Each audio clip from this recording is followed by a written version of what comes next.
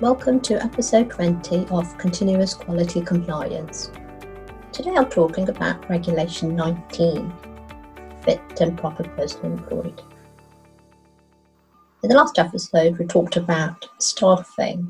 So now you've got your staff in place, what you need to make sure is that they remain fit and proper person to be employed. So what's the intention of this regulation? It is for you to make sure that as providers, you only employ fit and proper staff who are able to provide care and treatment appropriate to their role and to enable them to provide the regulated activity. To meet this regulation, providers have to show that they have a robust recruitment procedure, including undertaking any relevant checks. They also need to show that they have a procedure for ongoing monitoring of staff to make sure they remain able to meet the requirements. And they also must have appropriate arrangements in place to deal with staff who are no longer fit to carry out the duties required of them. If you are employing unfit people or continuing to allow unfit people to stay in a role, it may lead CQC to question the fitness of you as a provider. So what does the phrase person employed mean? What CQC say this means is it includes any member of staff who currently works in the service, including agency, bank staff and volunteers. So employment is based on the broad meaning of that term. Schedule 3 sets out 8 categories of information required to be kept by providers by all persons employed in the provision of services. They don't want to see all, but some of them to be utilised as part of checking that staff remain suitable. So 1 is proof of identity, including a recent photograph. 2, CQC expects each provider to undertake the level of DBS check for which a particular staff member is eligible. 3, closely look at when exemptions apply related to the DBS. 4, satisfactory evidence of conduct in previous employment concerned with the provision of services relating to A, health or social care, or B, children or vulnerable adults. Obviously, it does not apply if they have not previously worked in the sector. Where a person has been previously employed in a position whose duties involve work with children or vulnerable adults, then they need to have verification, as far as possible, of the reason why the employment ended. So this is just making sure the employment didn't end because of something untoward.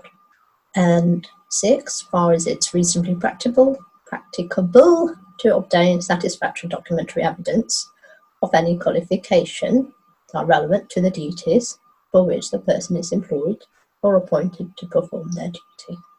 Should also have a full employment history from the time of first employment.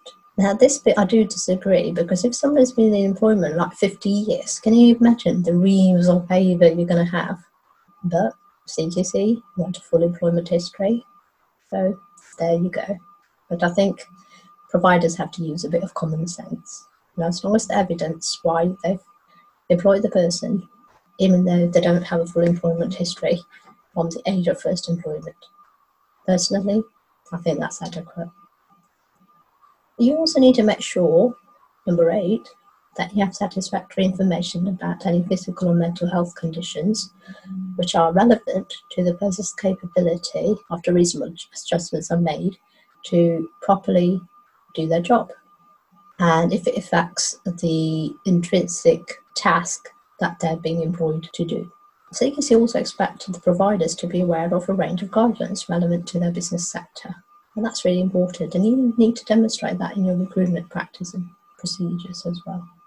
The provider is also required to undertake sufficient checks in terms of, is the person of good character?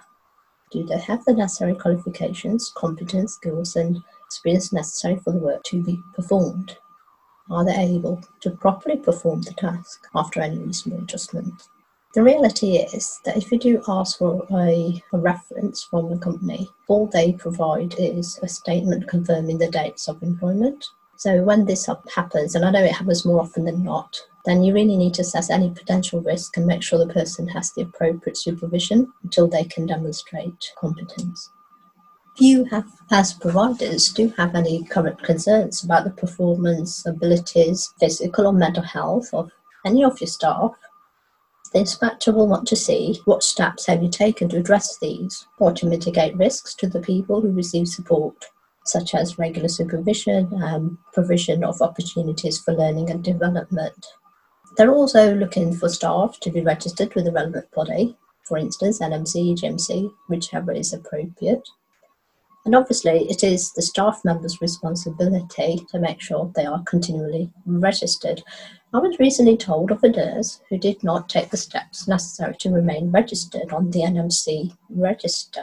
And it was a dental practice. And then what the employer had to do was then take them off nursing duties. This was a burden to the company because they were employing them as a nurse, but they couldn't because they were no longer registered with the NMC because they did not ensure that they did what they had to do in plenty of time to remain registered. And this is so important. And I do say, yeah, it is a joint responsibility. The employer should have checked in months in advance. I believe they did remind them.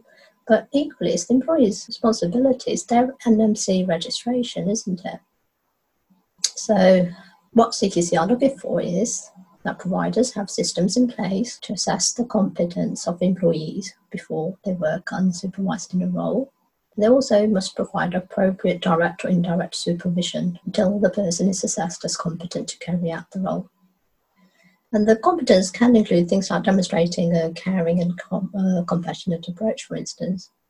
They have to show that you've also taken all reasonable steps to make any adjustments that you need to. And also, providers should respond without delay to any concerns about a person's fitness or ability to carry out their duties. This includes responding immediately if there is imminent risk to people working in and using the service. And it shouldn't matter whether the employee's been with you for many years or for a short time. And I think that's really important to note. So that's what having a fit and competent person is all about in your organisation, and it goes hand in hand with Regulation 18 staff.